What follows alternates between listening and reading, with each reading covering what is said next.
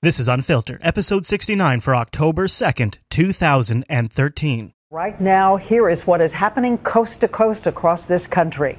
It is day one of the first government shutdown in 17 years, and we are seeing 800,000 workers coast to coast sent home without pay. Monuments and museums turn away school children. World War II veterans had to push their way forward to honor their fallen brethren. And everywhere tonight, Americans are saying they are fed up with the congressmen who dig in and force the U.S. government to screech to a halt.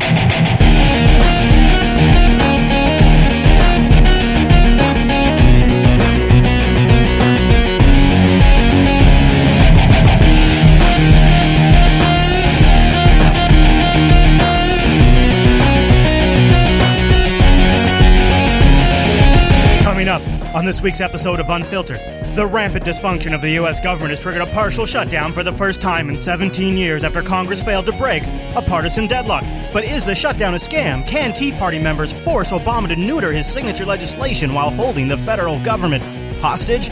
Meanwhile, the shutdown shenanigans have provided excellent distraction for the recent major NSA leaks. We'll dig through the latest outrageous revelations and discuss. Then it's a little GMO talk, your feedback, and much, much more on this week's episode of Unfiltered.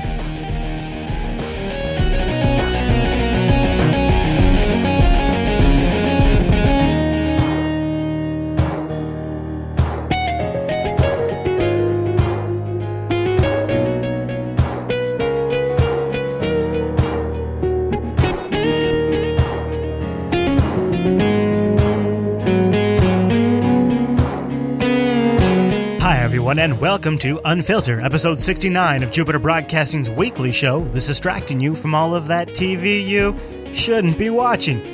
My name is Chris, and unfortunately Mr. Chase is not here this week, but in his absence, never fear, we have a great supplement. I have assembled a consortium of informed and angry internet citizens. Hello, Mumble Chat Room. Why don't we list off, say hello, chronologically. I'm a coffee. I'm anonymous. All right. I'm Victoria K96. I'm Dream. Very good. So we've, I understand it's a little awkward. Mr. Chase is out this week, but this is one of those weeks where I was like, we could take a sick day, I'm going to be honest with you guys. I mean, I kind of had a special day planned for Chase. I charged up my Samsung Galaxy S that has Ubuntu Touch loaded on it, just so that way he could play with it. And I actually got a physical bell for him that he could ring on his own. Here it is. That's a real bell, but he's not here.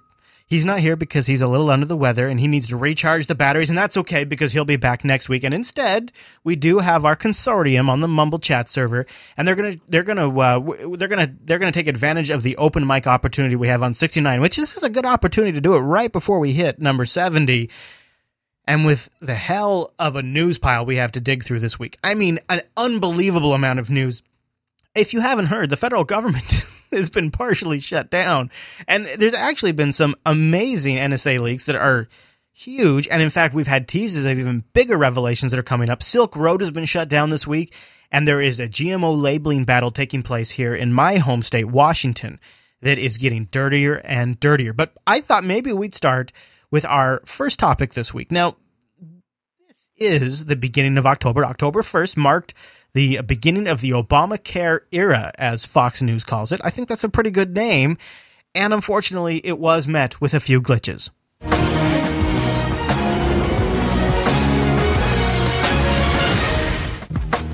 At the launch of Obamacare, it received a definitive diagnosis of Glitchy. Some technical glitches. Few glitches. And the symptoms of glitchy were grave, but not terminal. Error messages, website crashes. An hour per page to load. Please wait. The whole screen just froze up. That little annoying kind of like twirly thing. Now, I just want to say, I got to give credit to Michael Dominic from Coda Radio that aired on Monday of this week. Totally, he called this. And I mean, obviously, in retrospect, it does seem like it was going to happen, but he totally called this. And on the pre-show, we had a good chat about how bad this was going to be. I'll tell you about my experience after I finish this clip. Across the land, those hunched over their computers searching for affordable health care uttered two little syllables. Uh-oh. Got a message that said healthcare insurance Marketplace is busy. Please wait. But we know who's really responsible for crashing the system. The devil? It's those pesky press people testing it out. I kept getting an error message. So I pretended like I really was doing it. Now I'm on hold. It's my second time calling. Health and Human Services says that in the first 24 hours, 4.7 million people visited healthcare.gov, and we could almost swear 4.6 million of them were reporters and producers. We started about 35 minutes ago, so at this point, I'm going to hang up and call it a day. Some might call that a failure, but not the Obama administration. A few glitches, but it's sort of a great problem to have. It cannot handle the volume of traffic. Too many people signing up is always the surest sign that nobody wants it. Senate Majority Leader Harry Reid compared Obamacare to Google, quoting one of Google's co-founders. He told me when they first came online, did they have problems? They had problems because too many people wanted to use Google. And if the computer doesn't work, you can always resort to the phone. I mean, look at these numbers. Why is there even a hashtag button down here? Are we supposed to tweet our health problems now? Okay, so Obamacare didn't exactly launch with a bang. But within minutes, thud. It's been more like a sputter. Hey, at least people have questions they want answered. Questions people have about Obamacare. Number 10, will Obama examine me? No, that's... Ginny Mo, CNN. This is where my patients would be exhausted. New York. Okay, so I've been trying the Washington Health Exchange because, yes, I am one of those people who decided to start his own small business, which consists of himself and contract employees, and I have no health coverage. And we are paying out the nose right now to have my wife and 3 children covered. And it is of a temporary means, even how we are accomplishing that. So I've actually been looking forward to taking advantage of the Obamacare, or the Affordable Care Act, as some people call it. And I'll tell you what, I haven't been able to get on the Washington Exchange site once. It has been so slammed. So I thought I would take the advantage of the fact that we have a mumble room filled with folks in the U.S., but also folks outside. I believe we have somebody in the U.K., we have somebody in Australia, and I thought, one of the criticisms we get about the Unfiltered Show is that we don't often have a global view, even though we try, but sometimes some of these issues are U.S.-centric, and we have a U.S.-centric view.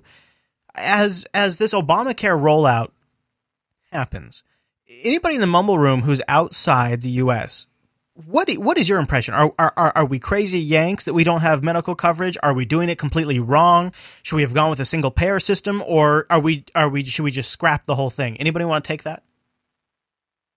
Imagination, or is America the only country that doesn't have institutionalized healthcare that's like universal?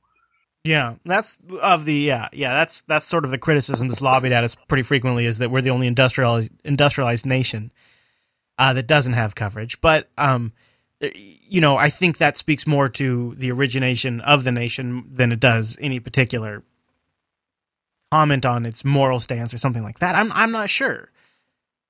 I guess so. Do other nations have some sort of socialized medicine? Because the theory would go, and maybe I'm wrong, you guys tell me if I'm right, the theory would go that if you keep the general population healthy, then okay. So let me back up. So the current messaging is the system that we have now is essentially socialized medicine, because those who have means have to end up paying for those who come to the ER room, and then we have laws in place that say you have to help them. So what we essentially have is the definition of a distribution of wealth, because taxpayers pay for the people who can't pay for their own medicine. Now, if you go to somewhere else, they say, well, we just avoid all of that by having a program that we offer all of our citizens. Is that the theory? Am I wrong here? What you described almost sounds as if it's something like corporate socialism. Yeah, I'd agree with that. Could you explain what you mean by that? As in, we're paying into the insurance companies, and it's going into a pool, and they pay whenever we need to have that coverage, and they're also having to cover the cost of those that don't have insurance going to the emergency room. And to in essence, it's the insurance companies themselves are actually companies and not the government. Right. I mean, this is forcing me into, I mean, to me, this seems like, a lot of people are saying this is negative for the insurance companies, but this is sort of like guaranteeing them a bunch of customers. Yeah, which is why they're signing up for it, because they get loads more customers than what they would get now. Yeah. But in UK, it's the government that holds the insurance, not companies. For-profit companies. Yeah. Yeah, and see, what seems to me is there, and what I wonder, is there an analogy here between these toxic loans where people who were not qualified to pay for a mortgage then were given loans, and then, of course, that led to a bubble, which then when it popped, nobody could afford their house that got one of those loans. Is there an analogy here to be drawn to medical coverage?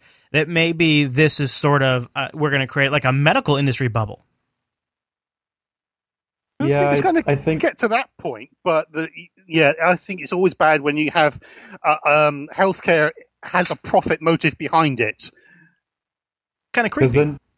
Then you can just pretty much market on death. Well, and the other problem is that you make more money off sustaining life other than curing disease, right? Sustaining the disease, keeping the disease at bay, but not neutralizing the disease. And unfortunately, that does seem to be the trend right now. Medications that help keep something at bay or reduce symptoms get approved much more quickly. And then things that actually cure, well, those never get approved, really. And, Well, they just don't reveal them. Yeah, very true. So I don't know. I look at Obamacare, and we're going to get into the government shutdown topic specifically here in a little bit. But I look at Obamacare and I think we almost have to do something at this point, because I feel, and I know this sounds crazy, but as a person it's not a startup, but as a person who wants to have a home business and wants to have what they call a lifestyle business where I don't have to get crazy rich, I just have to be able to pay for my essentials and do the thing that I love doing. But even just, and so, I mean, I tell you that in all honesty to give you a perspective of what my aspirations are. I don't need to be a millionaire. I just need to make the mortgage payment and put food on the table and do what I love. And I truly believe the biggest hurdle to me doing that is the healthcare situation, especially as a father of 3 children. The biggest hurdle, the biggest gamble, the biggest risk that I take is that healthcare aspect of it. And the fundamental fact that we cannot ignore is that the very nature of our economy is changing. There is going to be more entrepreneurs, more contract workers, more people who do not have a quote-unquote 9-to-5 job. That is the nature of our economy, especially in a globalized environment. And that means more and more people, as we tick closer to 2020, are going to not be qualified for some sort of healthcare plan that their business, that their job, their job offers them. That's where we're headed. I think one of the Vlog brothers brought up that point when they're bringing up examples of various YouTubers, that when it comes to, if you don't have to worry about your situation as far as health insurance goes, it allows you to better flow your creative energies into something a lot more productive. I mean, that's very hippie, but it is very true. Like as a content creator, I have a lot of shows that I'm keeping track of now, and the biggest detractor from the performance of those shows is anytime I take attention away from creating a show and put attention on managing the business. And there are plenty of ways in which this reflects. I mean, it is apparent to the reoccurring viewer that this is obviously my conundrum. This is no secret. And healthcare is obviously one of these huge obstacles, because I am trying to operate in such a way that my running cost can be sustainable on an internet business. And to do that, I have to keep it lean, I have to keep it mean, I have to keep it focused. And honestly, healthcare is one of these issues that we keep backburnering. We take advantage of Cobra offerings or whatever the hell we can to just sustain for a little while. And it gnaws at me. In the long run, it gnaws at me, and it does detract from me focusing on creating a sustainable, profitable business that is a contributing member of a new type of economy. That's all I got to say on that. Any other thoughts from the Mumble Room before we move on to our next topic?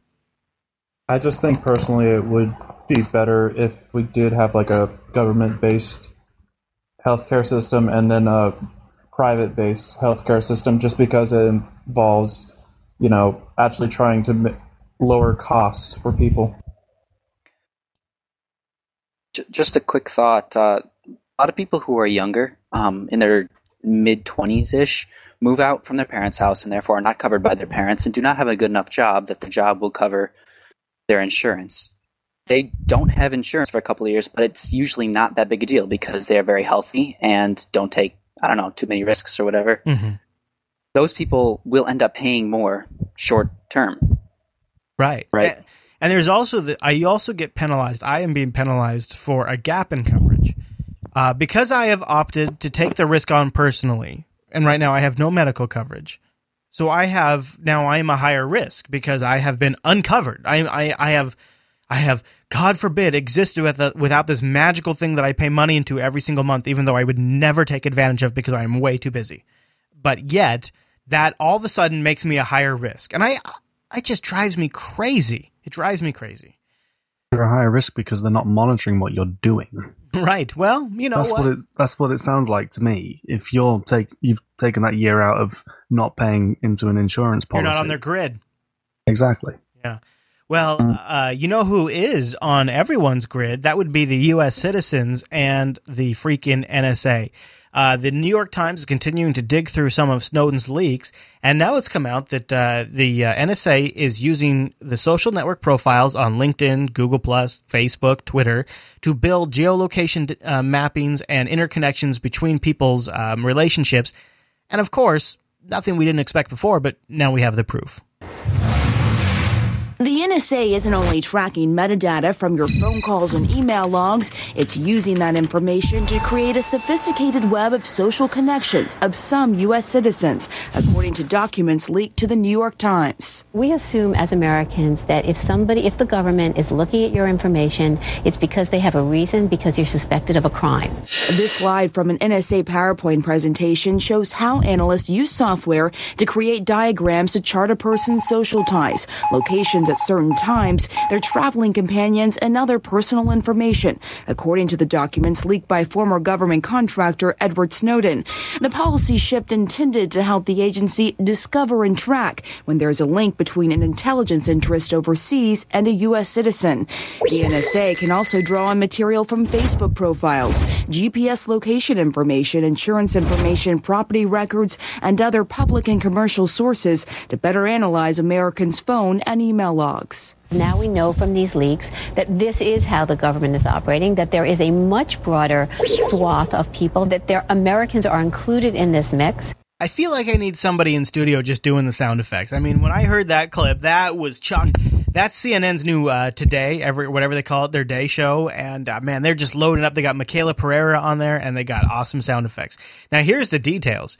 Since 2010, the National Security Agency has been exploiting its huge collections of data, and creating sophisticated graphs on certain American social connections that they can identify their associates. Now, we've actually talked about this before on the Unfiltered show. Essentially, if you're within 6 hops of a suspected bad guy, then they can track everything about you. Your locations at certain times, traveling companions, and other personal information, according to this is newly disclosed documents that the New York Times has been digging through. Now, what this represented was a policy shift. This wasn't always the case. This is a policy shift, that intended to help the agency discover and track connections between intelligence targets overseas and people in the United States. This is according to an NSA memorandum from January of 2011.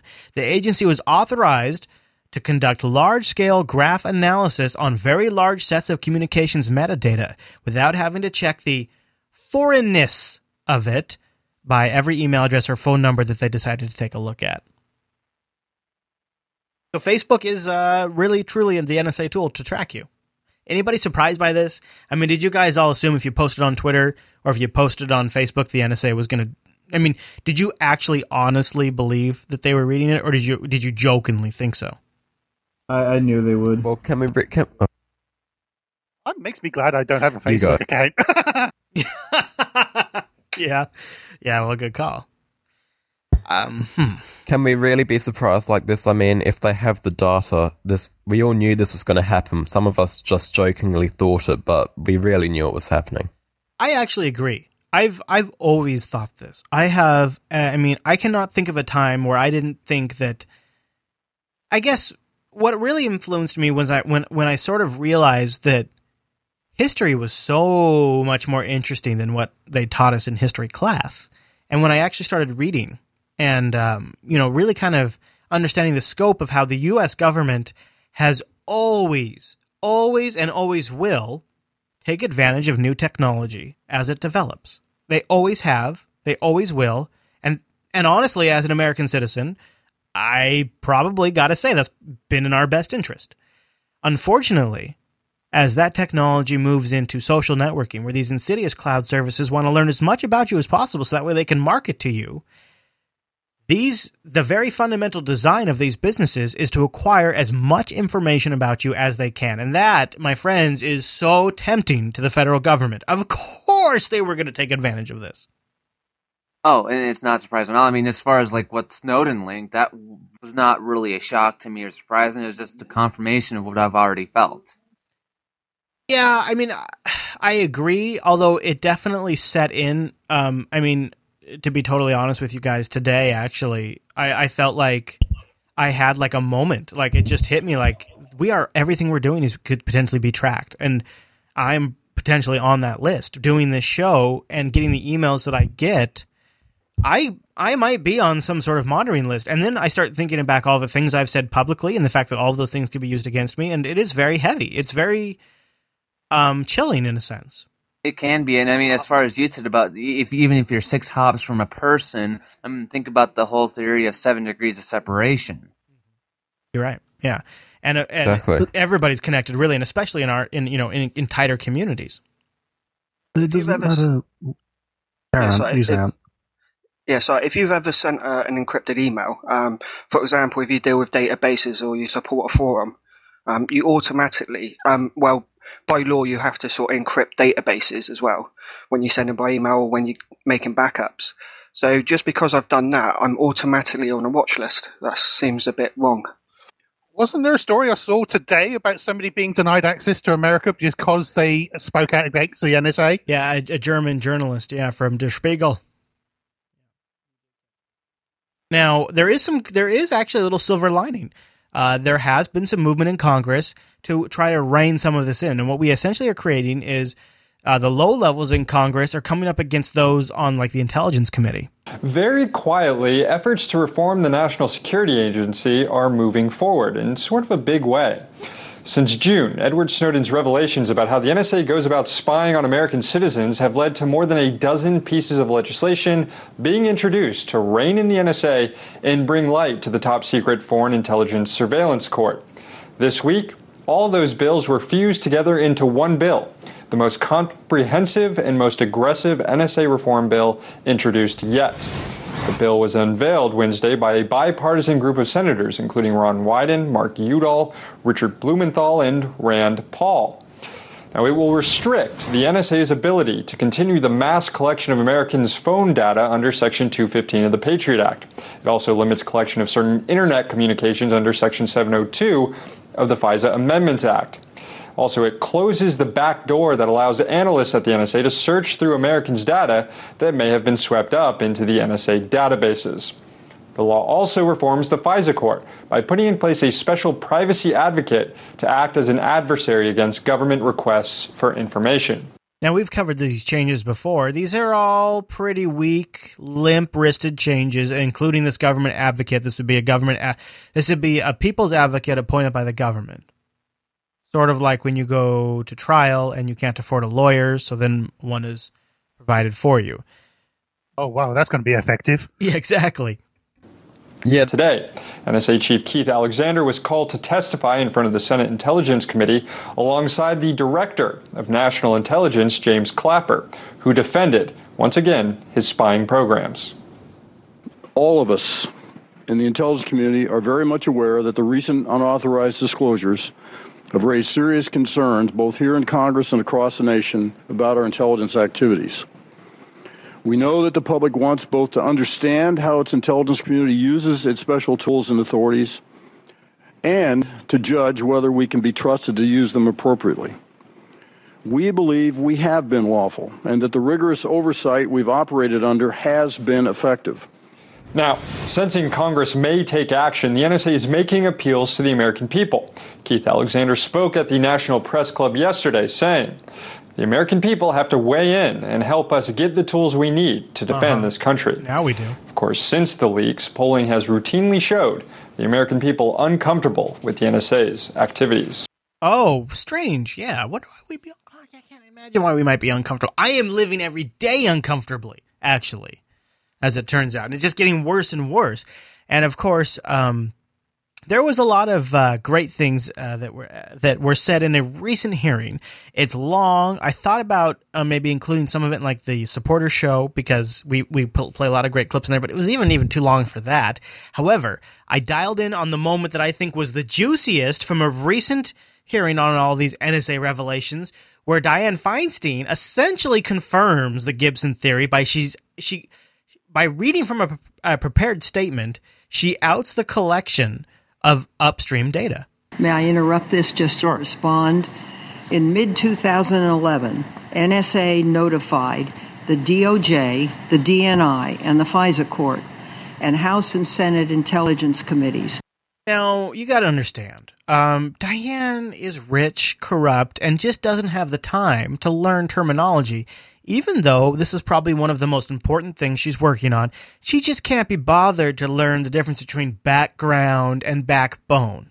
Of a series of compliance incidents impacting a subset of NSA collection under Section 702 of FISA, known as upstream collection. Oh? This comprises about 10% of all collection that takes place under 702 and occurs when NSA obtains internet communications, such as emails, from certain U.S. companies that operate the internet background, i.e. the companies that own and operate the domestic telecommunication lines over which internet traffic flows. In essence, the issue that arose in 2011 was that NSA, while trying to acquire emails to, from, or about an overseas target, realized it and was inadvertently acquiring other emails, including some emails sent between persons inside the United States that happened to be bundled with the email messages NSA was trying to collect. Bundled. This bundling is done by internet companies in order to make it easier to send information quickly over the telecom lines that make up the internet.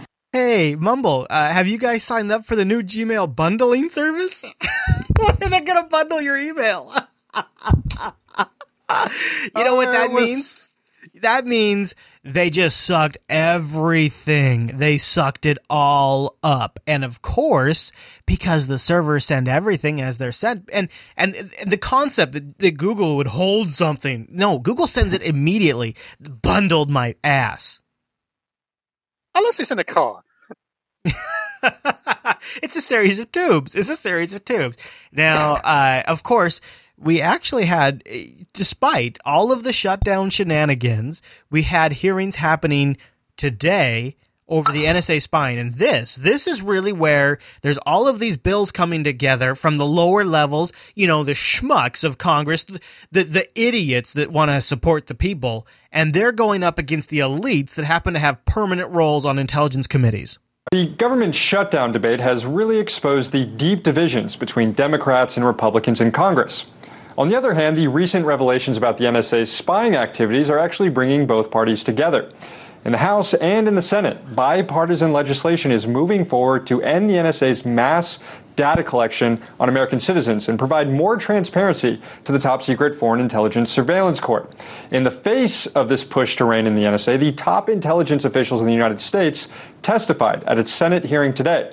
Director of National Intelligence James Clapper and Keith Alexander, the director of the NSA, have been regular fixtures on Capitol Hill, getting grilled by members who were only informed about the intelligence community's activities thanks to Edward Snowden's leaks. Today, Alexander admitted to once testing whether the NSA could track Americans' cell phone locations, but denied an article recently published in the New York Times on Saturday that said the agency was creating social graphs of American citizens detailing who they associate with. Not all lawmakers are convinced that the NSA needs considerable reform. Senator Dianne Feinstein, the chairwoman of the Senate Intelligence Committee, vowed today to protect the NSA. I love how the people who are supposedly supposed to be the NSA's oversight are so obviously in the bag. They're so obviously working for that agency. And these are permanent elected members because once they learn the secret, they can become permanent because no one else can know. It is incredible. So anything Diane says, of course, is that's law. I so regret what is happening. I will do everything I can to prevent this program from being canceled out. There's going to be a bill in my committee to do it. There's a bill in this committee to do it. It is legal. We are looking at increased transparency. We are looking to make some changes in it, but we are not looking to destroy it. Let's play that back. Diane just said it's legal. We are looking at increased. There's going to be a bill in my committee to do it. There's a bill in this committee to do it. It is legal. We are looking at increased transparency. We are looking to make some changes in it, but we are not looking to destroy it. To destroy it is to make this nation more vulnerable. Republicans and Democrats may agree on curtailing the NSA powers, but there are deep divisions within both parties between leadership like Senator Feinstein and rank-and-file members like Senator Ron Wyden or Congressman Justin Amash. And exactly what NSA reforms look like, if they ever happen, depends on who wins this debate between leadership and the rest of Congress. Leadership is pretty powerful, and they also get the benefit of getting the microphone on the big networks. It seems to be... So when you take these 30 different bills and bundle them together, it's sort of, to me, it seems like a last-ditch effort. It made me kind of want to puke, really. Yeah. When she said that. Oh, I know. And of course, we've gotten a couple of interesting bits. On September 20th, the Quest CEO, who resisted NSA spying, he was actually let out. What's the term when you're released from? I guess released. You're released from prison. After his release from custody on September 20th, he told the Wall Street Journal that he feels "quote unquote" vindicated by the content of leaks from Snowden. He said that he was. By the way, if you're not familiar with the Quest CEO, some of you might not be.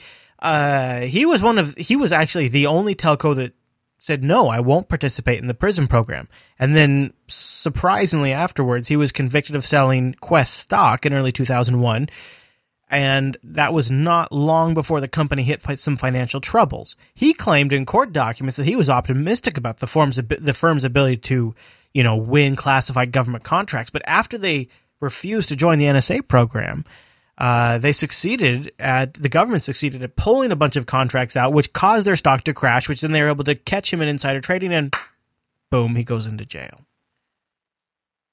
It's pretty shaky. And one of the teases we got this week was from an unfiltered return. I don't know. We've talked about Jeremy Schell before. He's been involved in a lot of the Eastern policies of the United States, including the drone strikes. Over the weekend, he told an audience in Brazil that The Guardian would be publishing via Glenn Greenwald a report on how the National Security Agency plays a significant role in the U.S. assassination program. I assume this is the drone assassination program.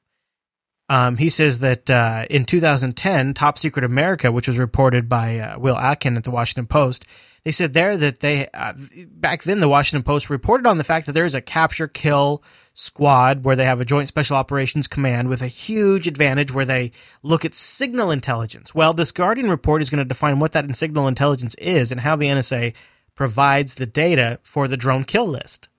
And that'll probably be in next week's episode of Unfiltered. Pretty wild stuff. We don't...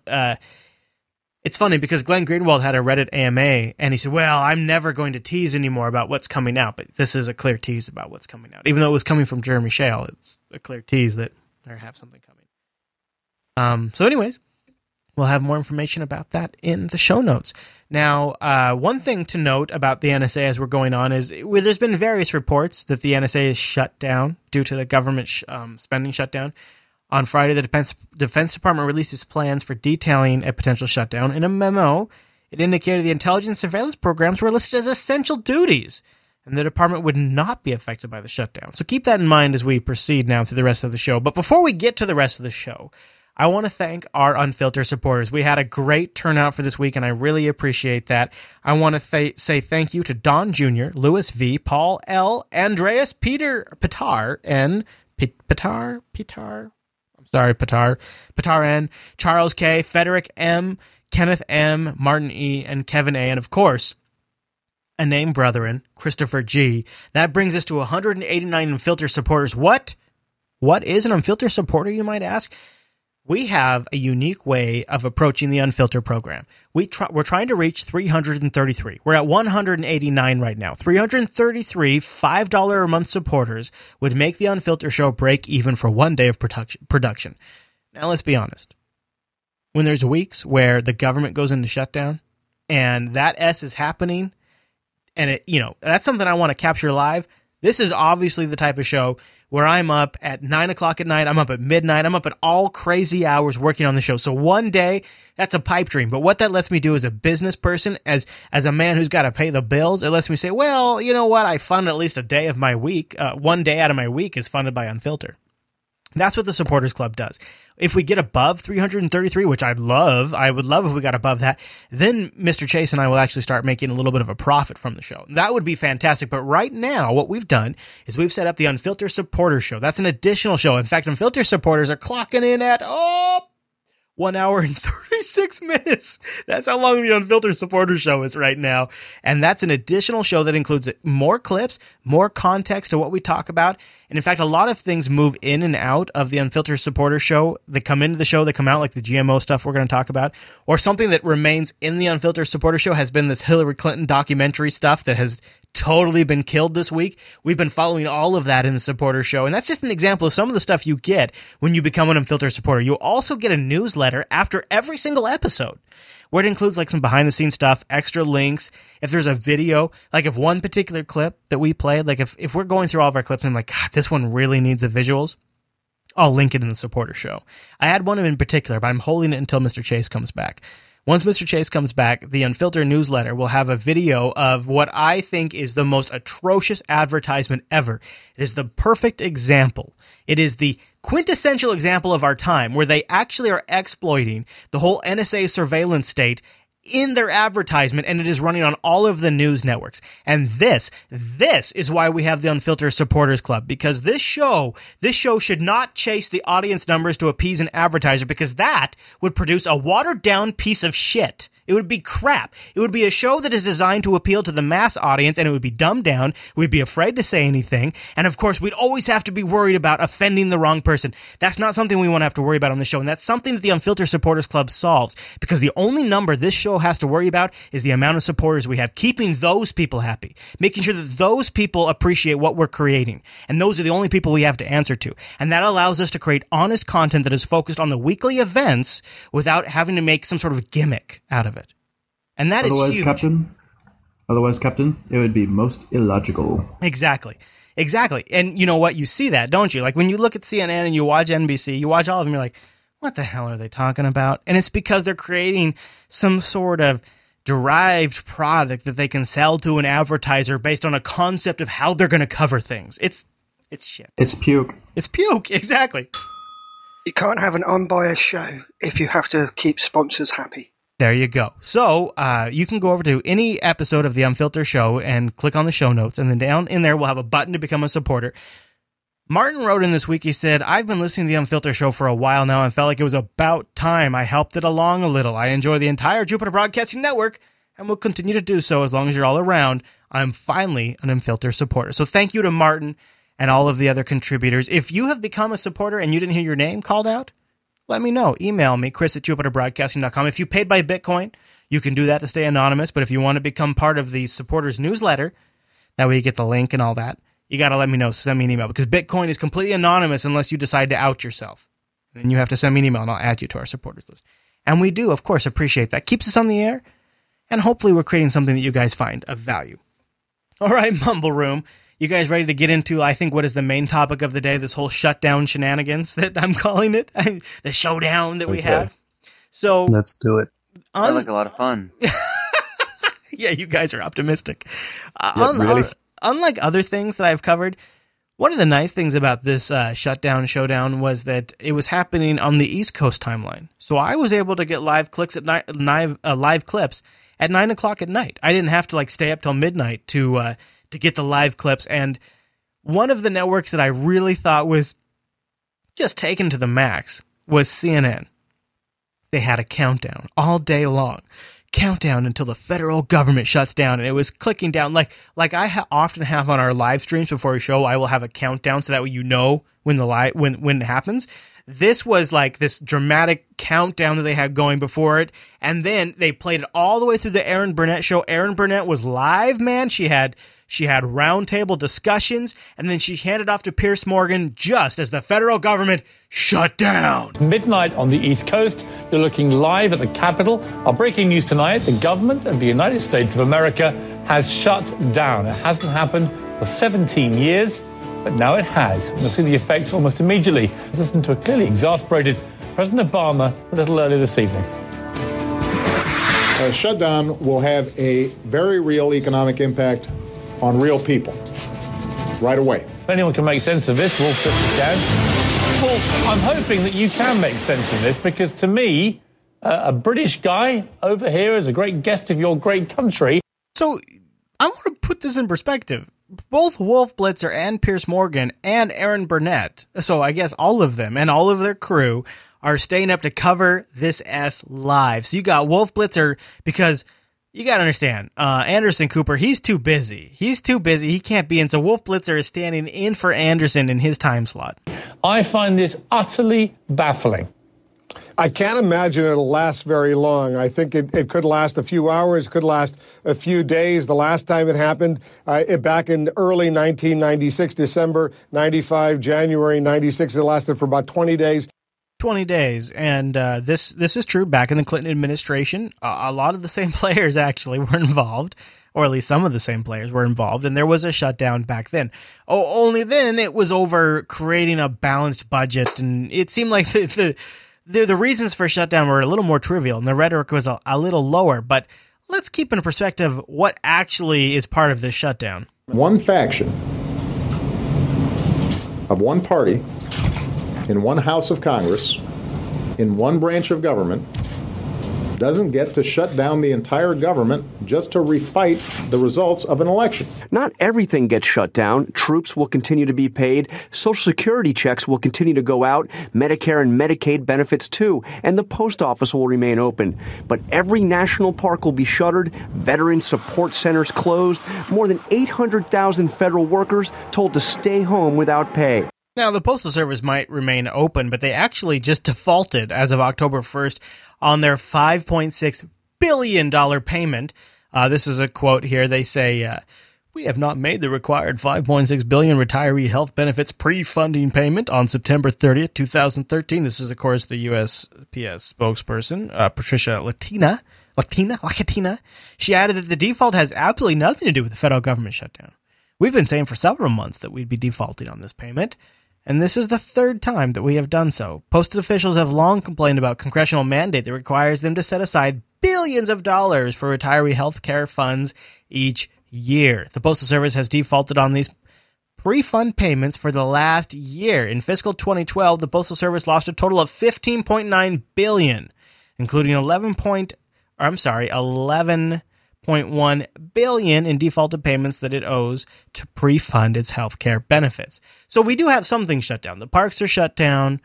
An estimated 800,000 federal workers are furloughed. I have heard estimates. Some people say $300 million a day. Piers Morgan says $1 billion a day is the cost. But I think it's funny to keep in perspective. This isn't the first time we've been to this rodeo. House Speaker John Boehner originally did not want to tie the effort to defund Obamacare to the government spending bill. Our goal here is to cut spending. It's not to shut down the government. I believe that trying to put Obamacare on this vehicle risks shutting down the government. That's not what our goal is. And yet, here we are. Ultimately, there were enough House Republicans demanding that the efforts be tied together that Boehner changed his mind. Why? Well, a source close to the speaker says he has seen people rise and fall. In fact, he was one of them. In 1997, when Boehner, then the House Republican Conference chair, was part of a small group of House Republican leaders who met to discuss ousting their fellow Republican, then Speaker Newt Gingrich, well, the effort did not work. Boehner claimed he was gathering information, not conspiring, but either way, by 1998, his fellow Republicans ousted Boehner from leadership. Upon hearing the bad news, Boehner told an aide, We're going to smile, we're going to work hard, and earn our way back. And he did just that. You could never have projected in 98 the recovery of John Boehner. How? I think, first of all, just his discipline takes an unusual level of willpower to be defeated by your colleagues and make a comeback with the very same colleagues. But also a key part of this all, memories of losing his leadership job. His current gig is far from 100% secure. It's no secret that your caucus can sometimes be difficult to steer. Really? When he was sworn in as Speaker, he had 15 rebels vote against him on the House floor. He has this group of 30 to 40 hardcore conservatives that are more than willing to dump John Boehner any chance they can. His lesson from 1998? Listen to your members and try to adapt to what they want. Sometimes leading, sometimes following. Sometimes protecting them from themselves, and sometimes, as with the government shutdown, letting them learn the lesson that if you touch a pot on a hot stove, you might get burned. Ouch. Not enough House Republicans believe that their current path is likely one that will hurt them politically. When, if that changes, Boehner will pursue a path out. He has a very aggressive part of his caucus, and he has a president who is dramatically harder to deal with than Bill Clinton was. So I think I would rate Boehner's job as much harder than mine was. And Boehner is determined to never be exiled again. We've got a lot of divergent opinions in the caucus, and the key to any leadership job is to listen. Oh. You know, I was here during the Gingrich era. I'm just listening. Really, I'm just listening. He had a little plaque that was in his office, and it was a management model. Listen, learn, help, and lead. We listened to our colleagues over the course of the last week. We have a plan that they're happy with. Yeah, so here's what this comes across to me, is Boehner is playing a different game here. He's playing the long game. He's playing the Obama game. He's letting the Tea Party folks burn themselves out, is my suspicion. Because Boehner knows that he doesn't have the power to stop them. There's too many people that are either dead set on this or that can be swayed by this. You know, there's about 40 representatives that can be swayed by the hardliners. So when it all comes down, he can't really quite fight it, but at the same time, he knows how this is going to play out, I suspect. And the reason why I say that is because Boehner comes from the old school. He's part of the old establishment. You know, that same group that McCain's from. To have the benefit of being true, doesn't it? What is going on with the heart of the GOP here? Because it seems to me that large numbers of your party don't realise what a potential laughingstock they are making of the entire party. Well, first of all, in their defense, these individuals, particularly House members, campaigned, saying that they would go to Washington and they would do anything in order to repeal and replace Obamacare. And by the way, one of the ironies is that this does not stop Obamacare. It stops government, but it doesn't stop the funding of Obamacare. That's exactly right. The irony in all of the government shutdown is that Obamacare is moving right ahead. And, of course, President Obama says that all of this, even just the showdown with the government coming to a stop, it hurts the economy. But CBS kind of helps us keep in perspective. It's about October 17th. President Obama says the shutdown will throw a wrench into the gears of the recovering economy. Experts believe the impact depends on how long it lasts.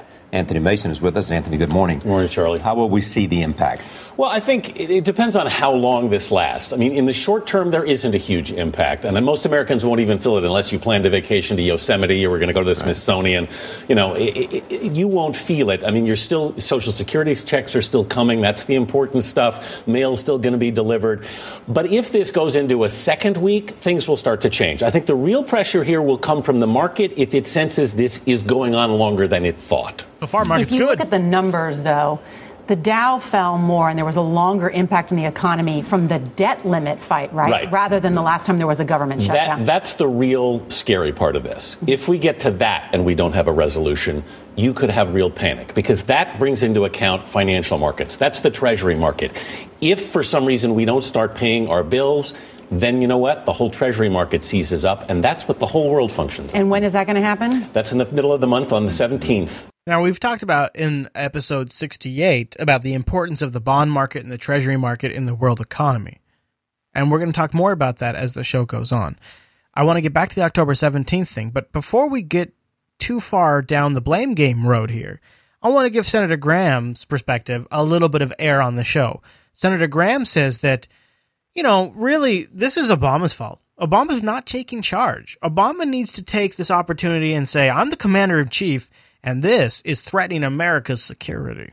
Our next guest suggests Republicans will survive this shutdown. Republican Senator Lindsey Graham of South Carolina serves on the Senate Armed Services and Appropriations Committees. Senator, you have seen this movie before. You were a freshman congressman back in 1995. So what do you think about Republican prospects of coming out of this one without being blamed for it by voters? Well, we'll take a hit in the short term, but 6 months from now, we're not going to be talking about the government shutdown of October 2013. We're going to be talking about how Obamacare is killing jobs and people are confused and can't sign up, and how bad the Obamacare is for the economy.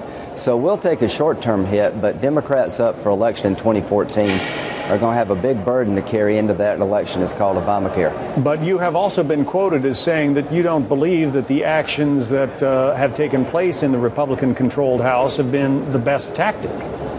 Well, I think the tactic of trying to defund Obamacare by shutting down the government where the president was going to bend our will never made a whole lot of sense to me. I think what the House should continue to do is attack Obamacare on all fronts, but the government shutdown needs to get behind us. But there is the idea of not negotiating by the Senate Democrats, to me, is absurd. Sit down with House Republicans. There's some compromise to be had on Obamacare. 34 Democratic senators voted to repeal the medical device tax, part of funding Obamacare that's killing jobs in the medical device industry. There's some common ground about Obamacare itself that would allow us to reopen the government and change Obamacare for the better. So our Democratic colleagues in the Senate are taking a very irresponsible approach, saying we won't negotiate with the House. The House has actually become much more compromising in nature. But here's something nobody's talked about. The government shutdown of 95 and 96 was before 9/11. I was just at a hearing about... So I want you to pay attention to this, because while it sounds like Graham is on board with the whole shutdown plan, he actually only provides reasons why it's a bad idea. About 15 minutes ago, where Director Clapper was in nature. But here's something nobody's talked about. The government shutdown of 95 and 96 was before 9/11. I was just at a hearing about 15 minutes ago where Director Clapper and General Alexander, the head of NSA, said that 70% of our intelligence community has been furloughed. Not that they're not essential, but under the law, the only people who can keep on is the ones to deal with direct threats. They said that our national security is very much compromised by the government shutdown, that we're less safe. You got McCain saying this isn't necessarily the right way to do it. In fact, he even said, ironically, this only shuts down the government, doesn't stop Obamacare. Now you got Lindsey Graham saying this makes us more vulnerable to terrorists. If that is true, have they told that to the commander-in-chief? And if what they told us is true, and I believe it to be true, where is our commander-in-chief? Why isn't he on the phone right now calling the Senate and House leadership and telling them our nation is at risk because of the government shutdown, is compromising our intelligence gathering capabilities, it will help the terrorists and hurt us in terms of defending ourselves. Why isn't the commander-in-chief leading to get a result here? Yeah, it's Obama's fault. Why isn't he leading to get a result? What a jackass. So it's interesting because McCain and Lindsey Graham are out there saying, yeah, we kind of agree with it, but by the way, it's a bad idea. And I think, well, go ahead. I was going to say, I kind of agree with some of the sentiments of, I forget who mentioned it, but there's somebody from Alabama that said, this is not the way to go about it. Obamacare should either succeed or fail based on its own merits, not by having a government shutdown try to stop the funding of the program. This, to me, seems like the fundamental issue. At the end of the day, you got to ask yourself, if it goes to the Supreme Court and they say, okay, then what it seems like to me is it seems like a Hail Mary approach, where if Obama allows this, if Obama compromises, if Obama gives what you said is a precedent, and what that precedent is that any time there's an issue that one particular party, And granted, this time it's the Republicans or the Tea Party. But next time it could be the Democrats if, I don't know who gets in office, but some Republican gets in office next time in 2016.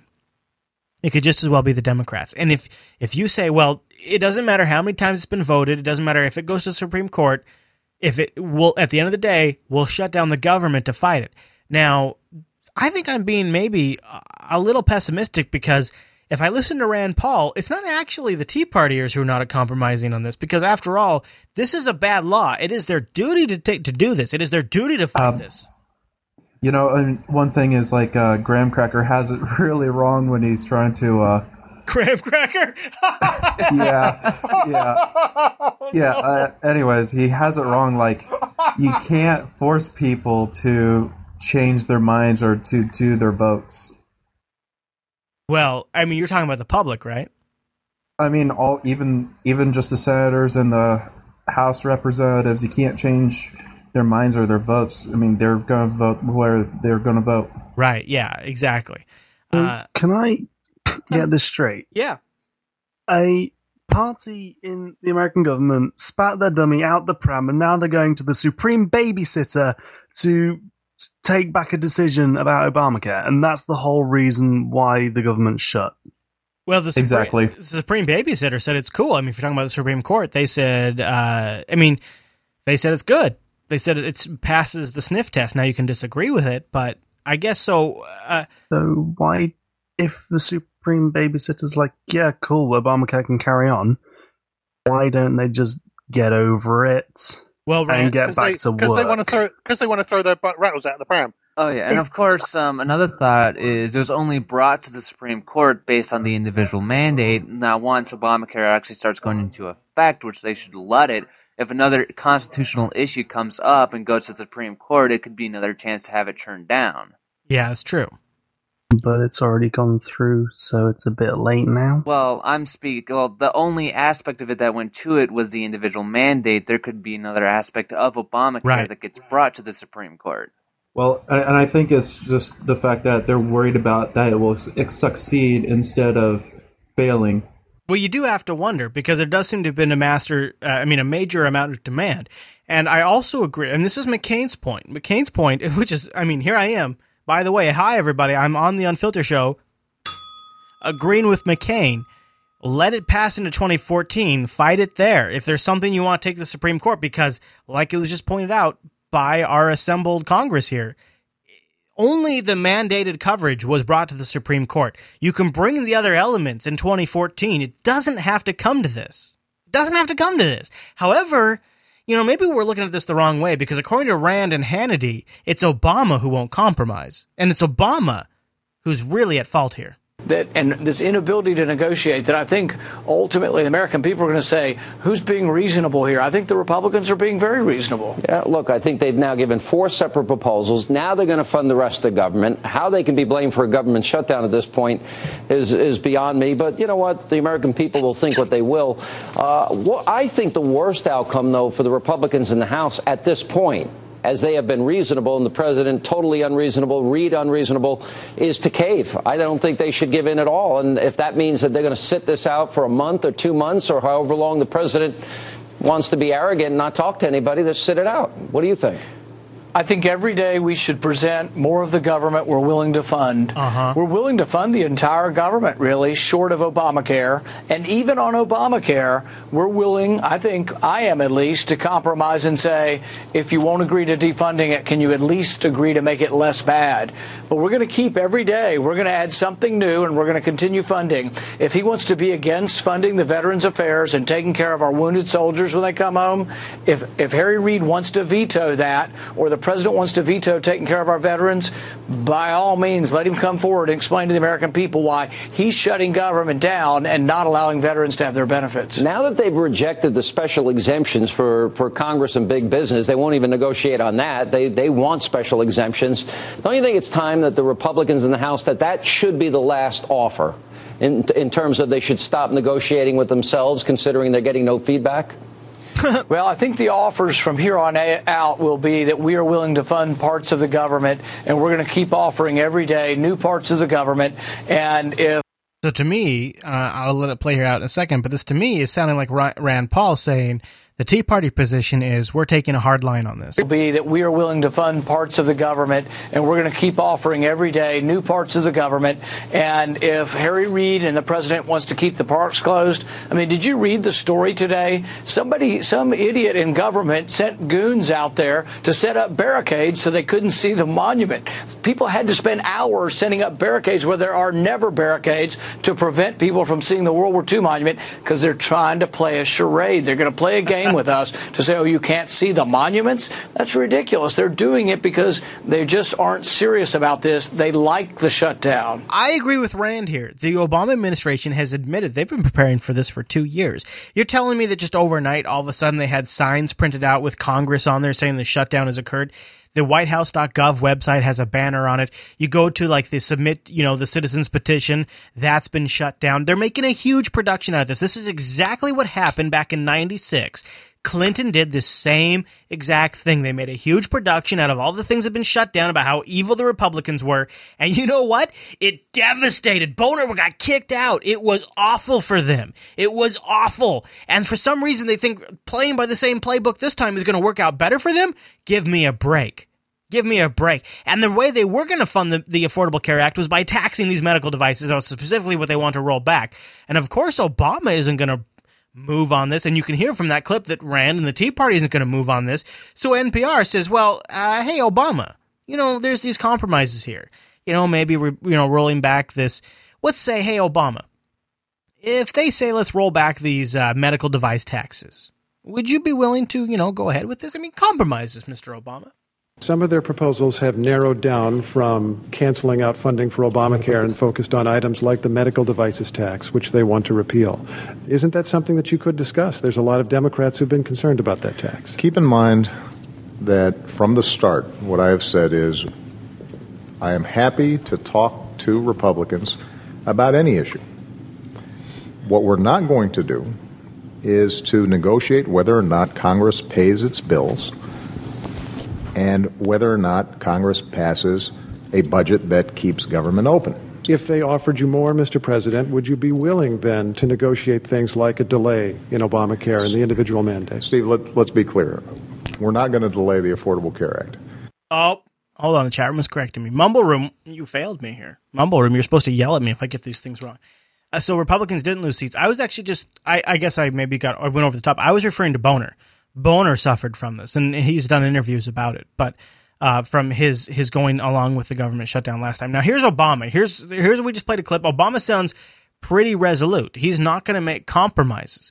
But I think all of what we need to keep in perspective is it's not so much about the current shutdown, because it's parks, people. It is services that are important, but it's not gonna fundamentally change the nature of our economy. And in fact, it seems like the markets have responded pretty well. I mean, it's made us a laughingstock. In fact, there's some great clips you can find online of the BBC taking a good poke at the silly Americans and doing man on the street interviews. But what we really have to keep in mind is we covered this last week, but that October 17th deadline, that's a little more serious, and it triggers a series of bad in the bond market. A U.S. default won't just impact the American economy. It will have ripple effects across the globe. Let's bring in Diane Swong, chief economist at Mesirow Financial. Thanks so much for talking with us. So all of this leads us to a much bigger potential problem. This vote, we don't know which way it'll go, but this vote in 2 weeks' time on the debt ceiling. What do you expect lawmakers are going to do, and why is it such a more important deal than even the problems the U.S. government's having now?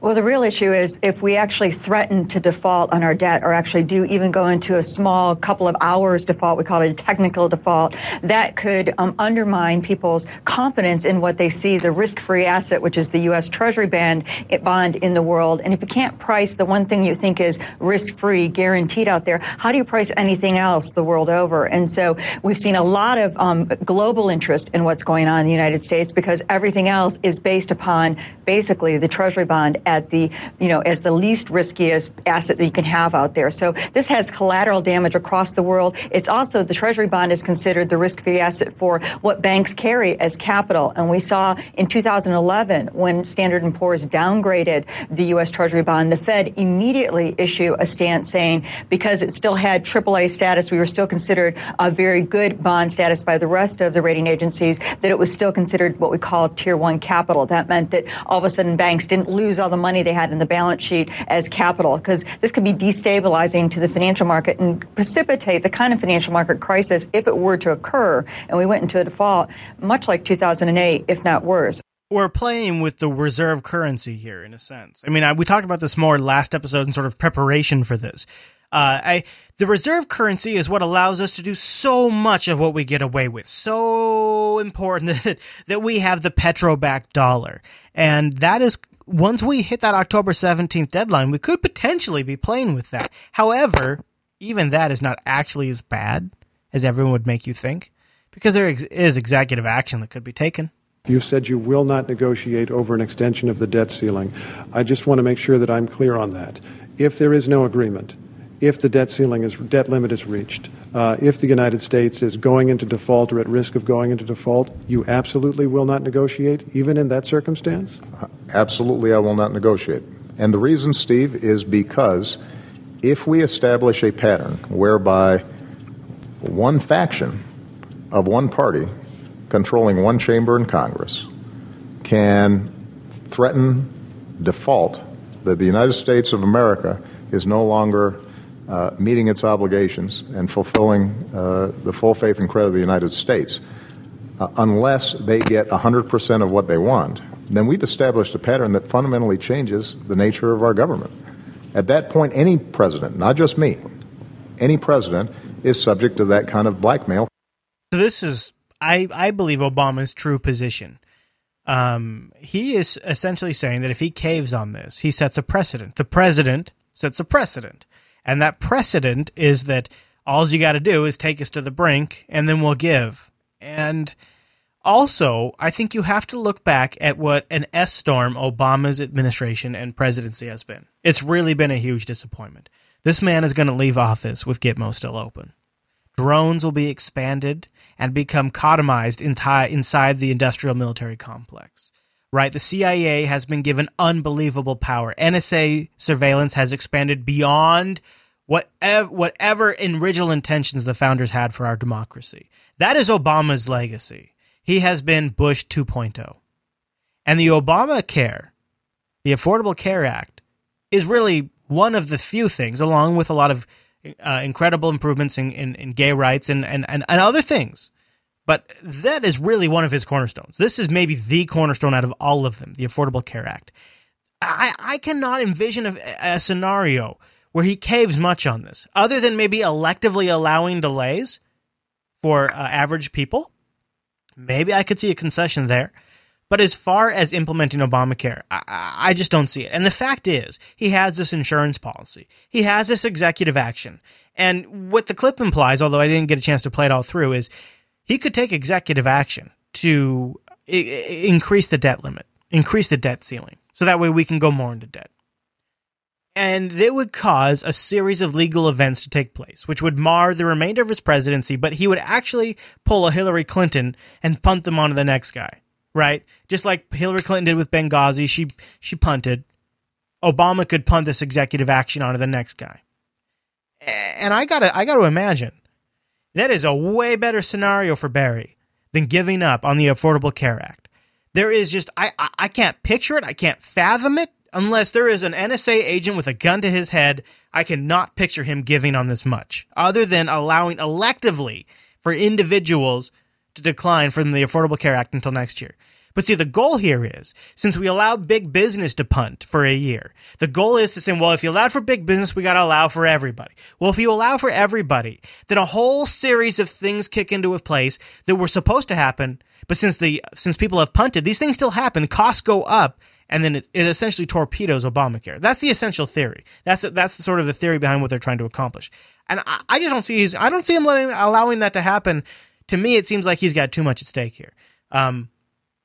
Maybe I'm wrong. Mumble Room, anybody have another take on this, or anybody kind of see what I'm saying here? From anybody see my perspective? I see what you're saying. I think that over time, like over Obama's administration, yes, he has been kind of giving on like things that involve national security. No. Obama will be referred to as the Great Compromiser. That will be one of the terms that describes the Obama legacy as the Great Compromiser. Let's go back. I mean, and I'm not picking sides, but let's go back to the bullshit around the Bush tax cuts that we covered towards the beginning of the Unfiltered program. He essentially extended the Bush tax cuts indefinitely by giving a huge compromise on that. Right? I mean, he is the compromiser. He's more of like the guy that it's kind of just like a second copy. He's not really done anything that is himself except for a couple little things. He stayed the course. He's been a huge disappointment. He has been, actually. Yeah. That's not what he wants to be remembered for. So the Obamacare Act is basically his last hurrah. And even then, even when he had a democratically controlled Congress, Obamacare itself was a huge compromise. Right, yeah. Well, the thing is, the Obamacare, it needs to happen, to be honest, because in the Western world, you are pretty much the only country that doesn't have some sort of national insurance system in play. I mean, it makes absolutely no sense, and it seems pretty barbaric that people that can't afford healthcare don't get it. It makes absolutely no sense from my point of view. People actually die from it. Well, if I was actually die. I mean, if I was going to fry a little bacon, and I'm not saying this is a good thing, I would say that Obamacare is preparation for economic collapse. Bacon. Ooh. And Obama is putting things in place to prepare us. And I don't know how this plays out, but to me, the way our economy going is it sort of necessitates Obamacare. I mean, and I say that as somebody now who has gone from 15 years of regular employment where I had medical coverage and I enjoyed jobs that had sort of great medical coverage as one of the perks. And now I have gone to somebody who has no medical coverage. And it's been an interesting change of perspective for me. And I have made the reason I've gone to this is because I looked at my contracting business. I looked at IT and I said, yeah, that's a 10-year job at the best. And I need to start building something now that will last me the next 30, 40 years. And so I made that investment. But it meant going without healthcare. And I look at it from that perspective. And I think I am the precursor to a million different iterations of my story. Right. I mean, what bothers me so much is like the fact that the Affordable Care Act, aka Obamacare, is properly taxed. Right.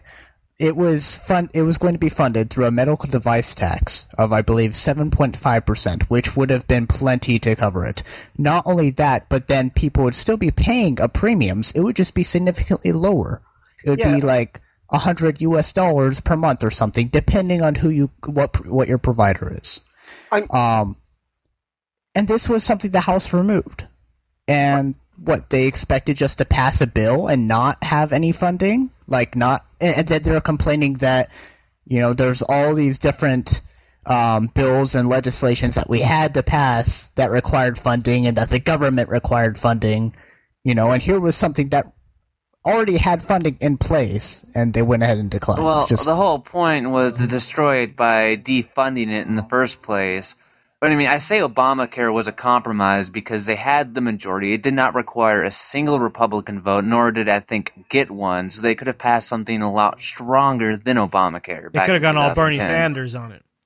Yeah, just going back, do you lot actually believe that the health system that you have in place now actually works? Well, I mean, so I go back. So I agree with Linux King in the chat room. I think this device tax is a misnomer. I think it would have funded only a portion of Obamacare. But I think the reason is because the Obamacare is some sort of. I mean, come on, let's be honest. Let's look at the origination of it. I mean, it was a Romney idea. I mean, it is truly putting money in the pockets of insurance companies. It, to me, almost seems like a jobs program for the insurance company. It's like an indefinite bailout for the insurance companies, in my opinion, because it essentially what it does is assures 80% level funding. So all they have to do is make the scale a little differently, and they still get 80% funding. It doesn't actually restrict what the funding is. And let's go back to the fact that this is not properly taxed. To me, this seems like setting up it's too weak. It's not a Bernie Sanders level solutions. And it's also not a fully right wing solution. It's sort of like this half baked thing. If you don't mind me popping in briefly, I'm just going to explain how it works a little bit in the UK. I don't understand the US policy about this and how Obamacare is working properly, but in the UK, we've got something called national insurance. We pay about 8.5% of our weekly income. And with that, we automatically get healthcare. It's a very basic healthcare, and we got our own problems. It's not brilliant, but we can go private if we wanted to as well. We can pay extra and go for a private healthcare. So we do have the two options. We've got the free national healthcare. What are the prices of your private options look like? The private one's normally bundled in with if you certain bank accounts, you can go for like a premium bank account where you get house insurance and healthcare insurance, and with that you get private healthcare. So it also depends on whether your company also signs up for the private healthcare insurance. The UK is a little bit different. It's a bank thing normally. If you go to an employer, we just use our national insurance, so that would be our healthcare. No employees here, you get insurance for, because we have to pay it out anyway. I'm on about, I probably wouldn't be around today if it wasn't for the healthcare system we have here. 2 years ago, I woke up in the middle of the night with massive pains in the back of my back. Just went down to the hospital emergency. They did a quick scan. They found out I had 20 blood clots in my lungs. Yeah, so it was quite serious. But they sorted me out straight away. I was on a 6 months actually, 6 months worth of warfarin. That's a blood thinner, and that was it. And I came away and I was fine. But if I didn't have an insurance, I wouldn't be around today. So. However, here in the United States, emergency rooms aren't allowed to deny you care if you have an urgent need to have that care. But the thing was, it wasn't a broken thing. It wasn't a broken finger or a broken leg or something. This was something that I needed 6 months worth of treatment. Also, in the UK, we also have a prescription charge as well. So any drugs £7. So that also ties in with the medical device tax that the Americans have. So it's in the NHS is provided by both the national insurance and the prescription charge. The prescription charge is also dependent upon your income. If you earn below a certain amount, or if you're on job seekers allowance or income support, you can get your prescriptions for free. And you can also sign up for a certificate that lasts for a certain amount of time, and any prescriptions under that are automatically paid for. Basically, what we have here now with Obamacare is we have the individual mandate, which if you make more than a certain amount of money a year, you are required to get health insurance either through your employer or separately. This does make me wonder why America just doesn't implement the UK system and don't give me the, we've got 600 million people living here, or however many people you've got over there. If enough people are contributing to it. 600 million over here. We're America. We've got 60. We have to be special. We've got 60 million people. The UK would make the UK would make a very, very nice hospital island for Japan and China, because they've got around 60 million disabled people. You said 7% tax increase. That would get shot down immediately. Whatever. Just try the UK system. America is always a low tax system, but then UK is like higher tax. My income tax is like 20%. Well, I'd love to pay 7%. Mine is more than that. I'll tell you that as a small business person. I feel like mine is about 40%. Gosh. But then you can deduct certain expenditure from that, though, can't you? Right. Like the room I'm sitting in to do this show. I'll be paying upwards to 50% of my income when I move to Finland, because I'll be required to pay both U.S. and Finnish tax. But Unlike U.S. taxes, my Finnish taxes I know will be going to something, and I will have the healthcare I need, and I will have the educational system completely paid for. It's unlike here in the U.S. where we expect, we have such a low tax rate, and then we wonder, why do we have such a huge deficit? Yeah, I think that's what it is, because every time I sort of watch politicians come and go, we'll lower your taxes and you'll get more things. It's like, how does that even work? How can you lower taxes and get more services? It's impossible. Well, I think that's sort of at the core of this. There's been this. So what this debate to me, as I've watched this play out, has shown to me is there is. I don't know how to put it into words because I haven't really cared much to follow it so closely, but there seems to be a division developing in the Republican Party where you have your Rand Paul and your Ted Cruz, and basically you have Fox News empowered Tea Party representatives that are able to take extreme measures, and then Fox News helps develop a narrative around the measures they are taking. And then you have the traditional good old boys club that is pioneered by McCain, and you've also, of course, got Graham, and I would probably include Boner in this club. And I think what they're doing is they're going to sit back and they're going to let the new kids burn themselves out. They're going to let them sort of kill themselves, throw themselves on the sword, as it were, over this cause. And then they'll come through as the cool heads. McCain and Graham and Boner, they'll emerge and prevail as the cool heads that bring the situation together right as we approach October 17th. That's my bet. And I would bet that Obamacare essentially emerges fairly unscathed, although continues to be challenged throughout 2014.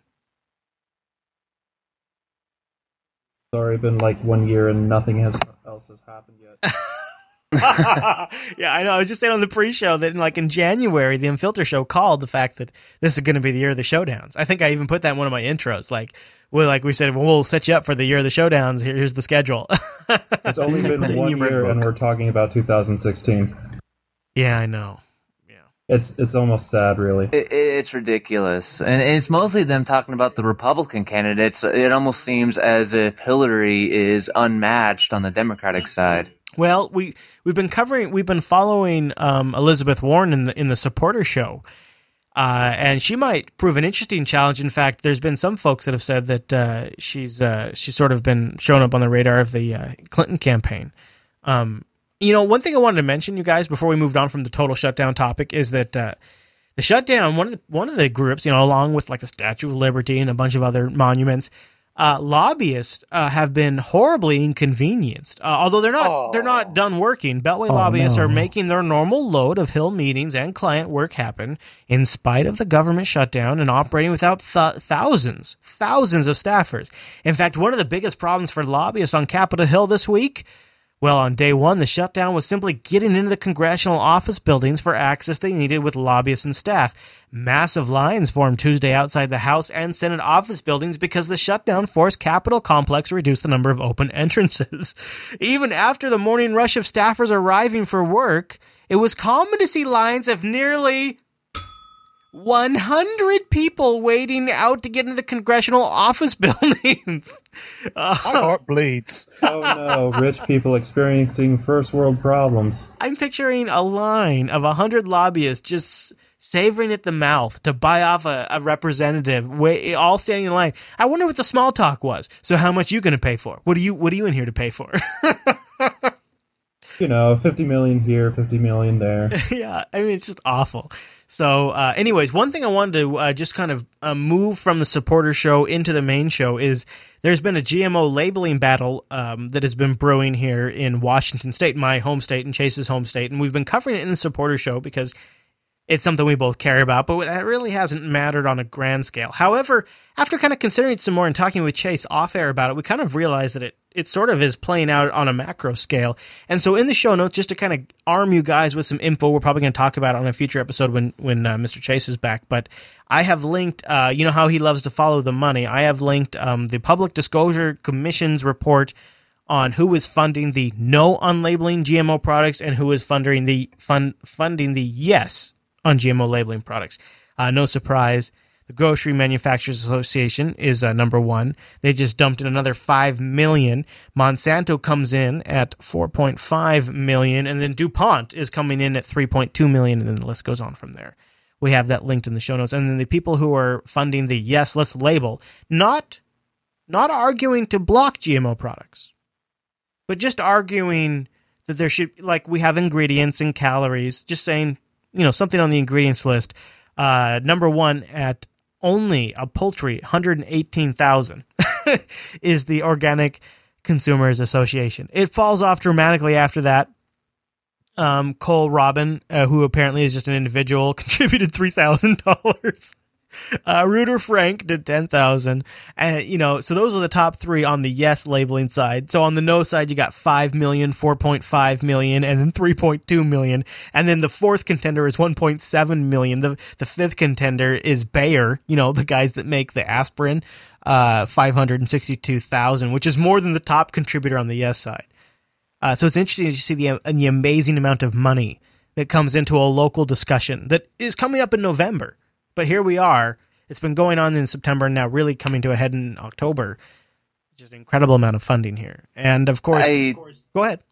I think you saw the same thing last year when California was voting on GMOs. That's what I was going to say. Yep, it's the exact same thing. You kind of quash it here in Washington and California so that way it doesn't spread nationally, I would assume. That's my conspiracy. If some state gets it, then it's going to spread to somewhere else. Right. I'm kind of surprised that they were successfully able to do that in California last year and have the decision go towards no labels, because California is quite a liberal state. Well, there's a lot of money, just like we're seeing now. I think it's kind of the same thing playing out, and you play it out here, and then it'll eventually sort of set a precedent, maybe. That's one of the things we're going to start following. There was actually, in full, consideration, there was a study that came out this week that reviewed several hundred scientific papers and review and even looked at their sources and said that there's really been no evidence yet demonstrated that there is any harm in GMO products. And the benefits are clearly demonstratable. I'm just going to point this out, but I live in Nebraska. It's mainly a farmer community, and companies like Monsanto and all these huge GMO companies, they have so much money that they can pretty much say, "Oh, this is from our seed," or "Oh, this new potato, which we know it's not your seed, but it's ours anyways because you grew it from another seed of ours or some type of process." That's totally evil. It's just, it makes no sense. And then these farmers, which are forced to deal with millions of dollars of debt or even lawsuits, they don't have anything they can do to retort. Right. Yeah, we did an episode forever ago. It was I can't even remember. I think it was maybe even before we hit 10, but called Meet Monsanto, where it was an introduction to some of the horrible things. Yeah, it was episode 8. Of the Unfiltered program, where we talked about Meet Monsanto. And actually, you know what? I wonder if this is going to work. Let's see here if This is Unfiltered. Yes, play this. Episode 8 for July 5th, 2012. In fabulous Disneyland Park at Anaheim, California, where in Tomorrowland, the future becomes the present. Monsanto Chemical Company, Plastics Division, presents the Monsanto House of the Future. Is everything of plastic? Almost. Yeah, so episode 8, we talked about Monsanto, and yeah, definitely one of the issues is the patent situation and the farming seed. But I mean, I didn't mean to. I feel like that is almost its own dedicated topic in a sense. I'm just trying to voice a little devil's advocate maybe here. I'm just trying to play devil's advocate and say, we are overpopulated. We do have a serious problem. Maybe there is an answer there that GMO can solve. There's a problem that GMO can solve. However, even if that is the case, I would still argue for labeling. It does make sense to label it so that then people can be like, oh, okay, so this is genetically modified. I can have this fear pumped into my face about it can mutate my offspring. Yeah. And it's got to be about informed choice. If you don't have that, then where's the choice? Yeah, I agree with the whole idea of having informed choice, but I'd say my issue with Monsanto comes down to the patent wars rather than the actual health or science issues behind it. That isn't the argument at this point. It's should the products be labeled? I do, in my opinion, yes. Labeled. Exactly. Because if they're not labeled, how are you going to go let them know which way you want to use it? With the labeling, even if there's nothing wrong with them, they should just label it. If people want to make a choice about it, at least they should have the information. And I wanted to know if something's grown from some GMO, because I don't want to buy their shit. And there you go, that's your choice. Yeah, exactly. Yeah, and I also would opt not to, just because I kind of follow the paleo diet anyways, and GMO just doesn't really fit in that crazy hippie paradigm that I have. But I still prefer the choice to at least have an informed decision. It's funny because it almost echoes some of the sentiments I had from Linux Unplugged on Tuesday, where I said part of the problem with cloud computing is that I'm unable to make certain informed decisions about my security, my privacy, their security practices and standards they use and things like that. Same with GMO foods. Like when I go to my local butcher in Savannah Meats, and where I've been going now for the last 8 years, I know exactly what's in that cow. I know exactly what's in those ribs. Like, literally, I even know the field I could go look at to look at the grass those animals are eating. That level of detail. And that, because I am an OCD maniac, apparently, is my preference. But I totally respect that not everybody has those considerations and concerns. And you got the same thing with open source software as well, which is almost the same thing. Exactly. I completely agree that it should be labeled GMO or not. I mean, we do the same thing for if something is sugar-free or not. We do that if, it's fat-free or contains a certain amount of fat. We do it if it has MSGs or not. Why can't we do it for GMO? That's what I'm saying. Hell, there might even be nothing wrong with GMO. It could be great, but we should still be able to have the information so we can make an informed choice. Ladies and gentlemen, there you have it. That is our assembly of informed and concerned internet citizens who agree with me, so I must not be crazy. But maybe I am. Of course, you can always let us know. Email us, unfilter@jupiterbroadcasting.com, or pop that contact link at the top of the Jupiter Broadcasting website. You can also find our BitMessage address in our show notes. Guys, on the Mumble server, you guys, thanks for joining me. You were great. I love having you. We'll do this again in the future, okay? You're not crazy, Chris. You're just a good person. As long as I'm awake at this time in the morning. Right, of course. It's 10 to 5. We appreciate you sticking it out for us. It was good. It was good to get your perspective, too. Now, don't forget, you can influence the show, what we talk about, engage in the conversation, help vet what makes it in the show by going to unfilter.reddit.com. Now, I know Mr. Chase had a prediction. I don't even know what it is.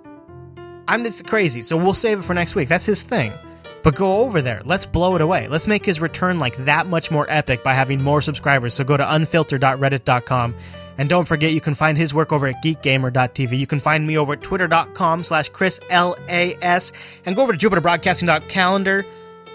Automatically now switches to your time zone. See how easy we've made this for you? I know you're lazy. I understand. Join us live. You can find out the time over at the calendar. And also, don't forget, if you're an Unfiltered supporter, huge show in your inbox coming. If you're not a supporter yet, you can still support us by using our affiliate links, grabbing that browser extension, or by becoming an Unfiltered supporter by clicking that button in our show notes. And that lets us know that you appreciate the work and effort that goes into the show and you want to keep it on the air because it is important. Oh, man. Thank you, everyone, so much for joining us on this week's episode of Unfiltered. Be sure to join us next week. See you right back here. Woo!